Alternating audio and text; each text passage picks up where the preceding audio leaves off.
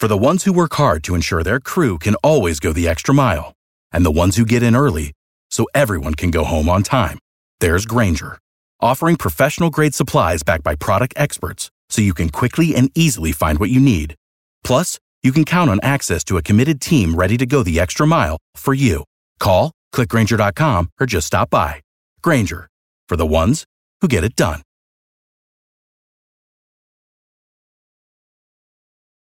Every team, every topic, everywhere. This is Believe. Let's get this crowd going now. Come on, get him up, get him up, get him up! Snap. He's going to throw down the middle. The ball is caught. Hey, that's great football now. 35-40, down the far sideline. We got to play, baby. He's still moving. He's going to go. Go Hawks. Are you kidding me? Let's go. 20, 10, touchdown, Seahawks.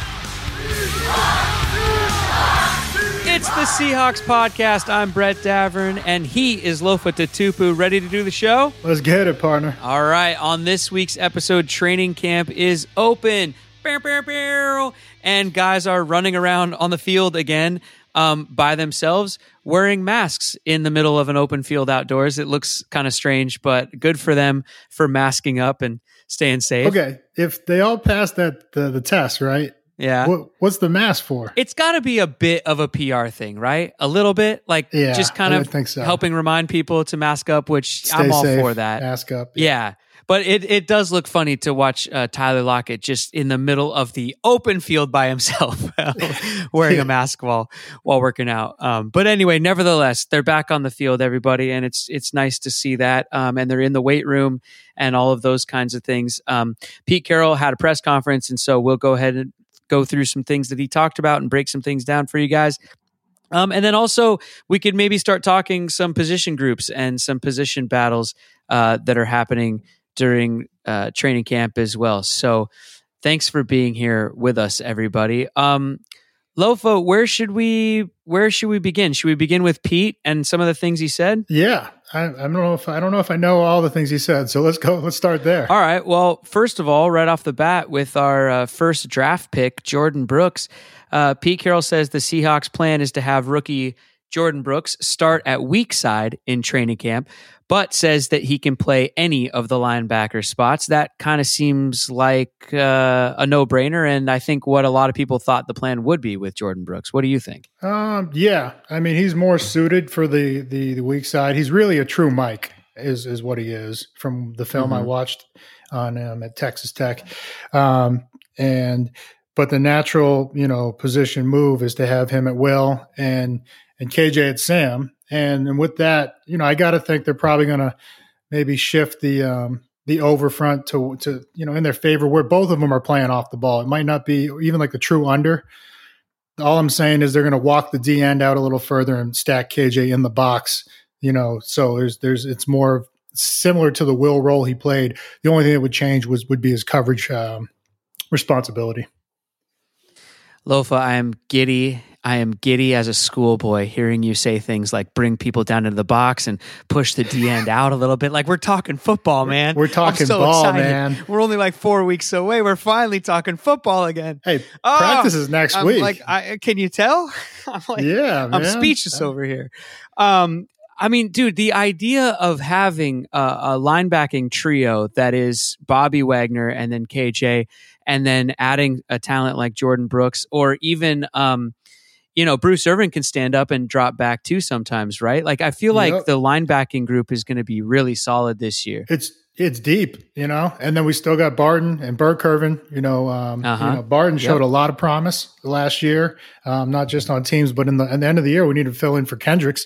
He did a phenomenal job. So, and everything's earned here. Like we said in a couple episodes ago, we watched a third round pick, supplant a quarterback that they acquired from free agency. So everything's earned. Yeah, absolutely. Well, sticking with linebackers, I guess that's sort of the position group we're talking about on this episode, because Pete Carroll did rule out in his press conference 4 linebackers on the field at one time. I mean, there probably might be a situation in which it happens, but I guess what he was kind of answering is that won't be the norm, as some people were speculating. A lot of people thought that Bobby Wagner, KJ, Jordan Brooks, and Bruce Irvin, would all be, I guess, in like a traditional linebacker kind of position behind the line sometimes, or like regularly. And Pete's saying that's not going to happen, but it kind of seems like, why not every once in a while? Or I don't know. Tell me about this from a football perspective.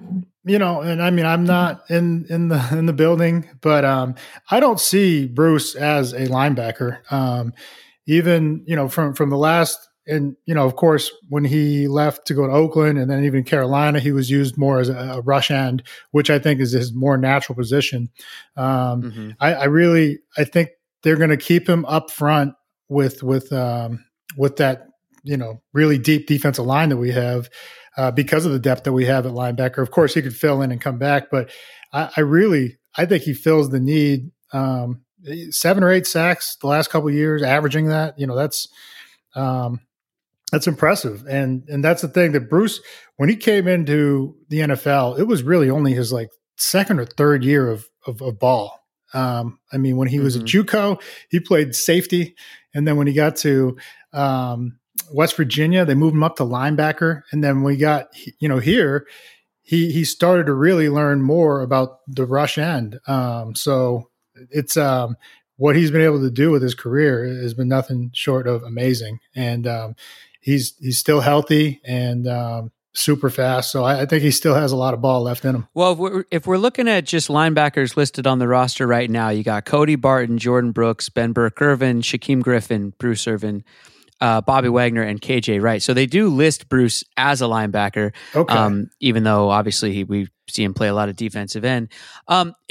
It just though now let's try to get real excited here, because I'm sitting here thinking just about the types of guys we have on the team, especially defensively, and sticking with what we're talking about right now. You got the great linebackers like we're talking about, and then you got Bruce Irvin, who lines up at DN sometimes, but is super athletic, like you said. And then they added Jamal Adams, who from his strong safety spot likes to get after the quarterback too. And then, or just put Jamal Adams out there to as a fourth linebacker or something, and then rotate Marquise Blair back into a safety position or something. Like, they're just so, it just seems like the combinations are endless out there this year. Well, and then another guy that you just brought up that I totally failed to mention, Shaquem Griffin. Right. He came on last year, especially in that Philly game, causing that forced fumble. He rushed predominantly in college. And, if we get him back into that role, which we saw with the few opportunities he got last year, he made them count. So excited about his development too. Yeah, it seems like they can move some guys into some like sort of specialist type roles on the defense, and then that's when they can be really dangerous as a defense, right? Yeah, this is the deepest I think they've been at the linebacking unit in quite some time, probably since their Super Bowl time, when they, the likes of MVP Malcolm Smith, Mikey Moe, just phenomenal athletes across the board. I think they're back to that day and age. What about in terms of numbers, as far as guys making the team or getting cut or whatever? I mean, right here on the roster, that's 7 linebackers listed. Is it unrealistic to think they'd keep all 7? No, I've been on teams that even 8 have been kept, and that's due to special teams, and the need there. Sure. But they were some, absolute dogs out there on special teams. In order to make it as the 7th and 8th linebacker, you have to be able to play defense, and you better dominate teams, and that's what they did. So usually it's 6 is what we've kept at the minimum, and usually 7, 8 is like the exception. So I could see them, going into the season with 7. Wow. Okay. Cool. Pete Carroll also was talking about some receivers. There's a lot of speculation out there about 2 receivers in particular, Antonio Brown and Josh Gordon, and a lot of Twitter polls out there about which receiver Seahawks fans would rather have or whatever. I say go get them both. Why not? Let's have some fun this season. And Pete was asked about it in his press conference, and his direct quote is, John, meaning John Schneider, is competing at every turn. He's all over it. He knows what's going on right now as much as you can. It's a very complex situation. We just need to see how it fits somewhere down the road. So the window is open, and Pete Carroll's definitely not shutting it when asked about it. I'm going to tell you why I'm not excited. There are only so many footballs to go around. We got like 6 tight ends, I mean, I can't imagine they're all going to be thrilled to line up and block. And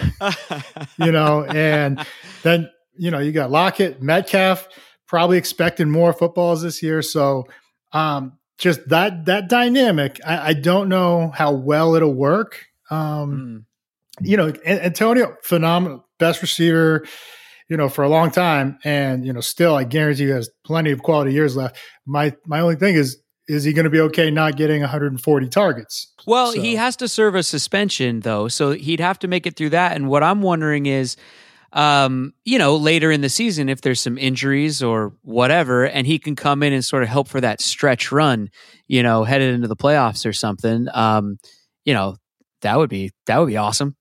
Yeah. If he can come in at the right time, you know what I mean?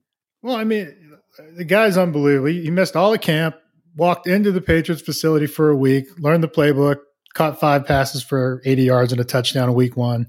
And then, the suspension kicked in or whatever. But he is a rare talent. And I mean, combining that room with him and Russ would be, you got to imagine it's going to open up the running lanes when people are playing a lot more cover 2, because there's guys out there that demand a double. So it's definitely exciting to talk about. And, hopefully, and Josh, right? Gordon, that's there was talks about him potentially returning.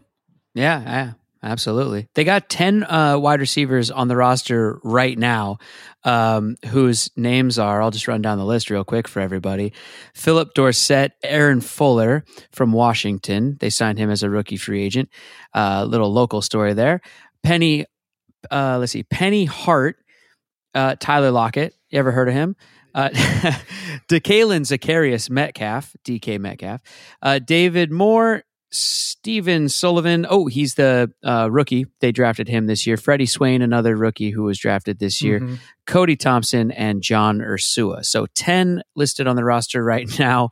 How many do they usually keep coming out of a camp? Depending on special teams again, I think it's probably in that 6 to 8 range too as well. If you added Antonio or Josh, I mean, that, makes it even harder for some of these other guys. So I forgot we had Philip Dorsett. Did we get him in a trade or free agency? I'm not sure, but they signed him somewhere in the offseason. I don't think it was a trade. I think they picked him up in free agency. That's a serious speedster right there. So, I mean, that's exciting. Totally forgot about that. And I never knew DK's full name. That was the first time I ever heard. I started calling him DeKalin Zacharias Metcalf on the show last year during the season because I just, someone said it during a game or one of the announcers said what DK stood for, and I fell in love with it right away. It's awesome. When you said it, I was like, wait, who? And then you said the last name. I was like, oh, okay. Yeah, it's great, right? It's like one of the most powerful names of all time. I'm obsessed with it. I mean, it sounds like a superhero, and he looks like a superhero. So I guess it works. Absolutely. Some other things to be excited about that Pete was talking about in his press conference is, he said it's nice to see the guys back and running around, and they're gauging their physical fitness and getting back into shape as best they can. But the first real practice that will look like a practice like we all know it seems like it's going to be on about the 14th, which is coming up next week. So something to look forward to there.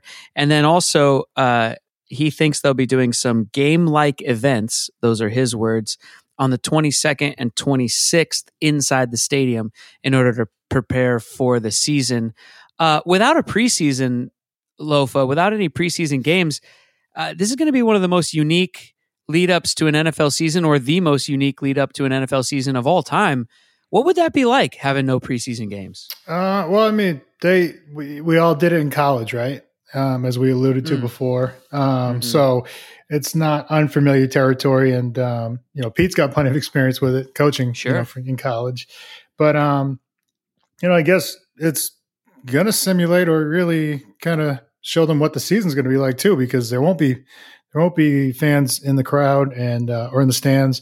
And, I don't know. I'm excited to see what it looks like, right? Because we've seen what baseball and basketball has been like so far. So, because crowd plays a little bit of a factor, especially here in the Pacific Northwest with the 12s. So yeah. Absolutely. I know. It's I wonder if they're going to be able to crank it up loud enough if they do end up playing crowd noise or something, so we can get some false starts and, keep the tradition alive there in Seattle. If they could do the virtual, right?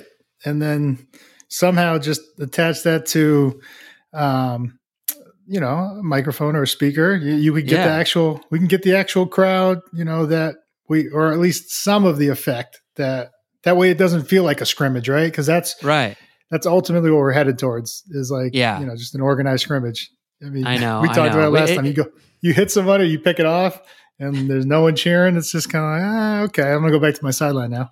They've got to play some crowd noise or something. They have to. They'll figure it out. I mean, Seattle's been accused for years of pumping in artificial crowd noise. So, not us. I don't know. That's all us, baby. That's all us. I know it is. I'm just saying what the rest of the league says. A bunch of haters out there. You know what I mean? But this year, everybody will be pumping in crowd noise, and we'll see what that looks like going forward. Yeah, I'm just excited to see them in their uniforms and smashing into each other, and it's gonna be fun, and especially if they can do it all safely and everybody stays safe. I'm all for it. So yeah, but that's one thing. Like you said with Pete, making it as realistic as possible. So even taking them down to the stadium when you got 4 fields in an indoor facility to have a scrimmage at the VMAC, but him. I guarantee you it's his idea too. We're going to go down to the field. We're going to come out of the tunnel, whether there's, entrances or not. He's going to make it as game-like as possible so that when they do, especially the rookies, when they do go out for the real thing, they've already been there before.